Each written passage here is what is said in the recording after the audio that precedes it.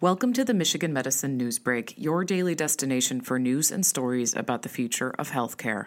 Editor's note: information on the COVID-19 crisis is constantly changing. For the latest numbers and updates, keep checking the CDC's website at cdc.gov/coronavirus. For the most up-to-date information from Michigan Medicine, visit uofmhealth.org/coronavirus. Today, what the SARS-CoV-2 genome reveals. Researchers look to the genes behind COVID-19 for early answers. Viruses may seem like cunning villains, purposefully mutating to increasingly deadlier forms to outwit their human hosts. In reality, a lot of what happens with a virus is completely random. This randomness can make figuring out where a virus came from, how it spreads, and what makes it tick especially tricky. For SARS-CoV-2, the new virus that causes COVID-19, scientists are looking to its genome for answers to some of these questions. Researchers were recently able to determine that New York City may have been the original epicenter of the U.S. epidemic and that those initial cases were likely imported from Europe. They can tell this by, quote, looking at the genome and its sequence and seeing how they are similar or different, explains Adam Loring, MD, PhD, Associate Professor of Microbiology and Immunology and Infectious Disease. Armed with virus samples taken from people with COVID-19, virologists and epidemiologists create what is known as a phylogenetic tree. This viral family tree lines up the genetic codes from each sample of virus to see who's related to whom. Based on the genetic sequences and time of collection, you can start to paint a picture of how the virus moves through a population. Quote, the earliest virus samples in New York were more similar to the ones from people in Europe who were infected.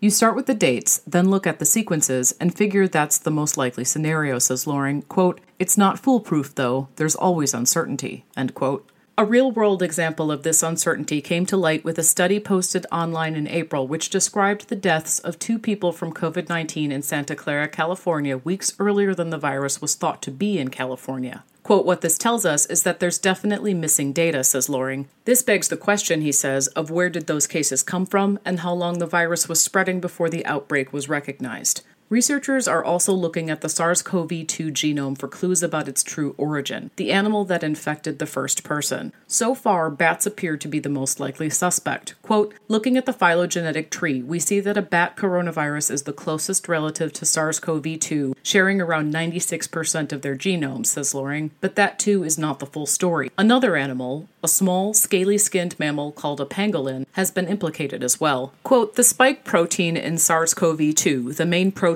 on the surface that binds to the cell's receptor and how the virus gets into the cell, is similar to a pangolin coronavirus spike protein, says Loring. Quote, it's almost like when you tell a person he has his father's nose. That feature is similar, but across features the father and child may not look very similar. Coronaviruses, like a lot of other viruses, swap genes around, end quote.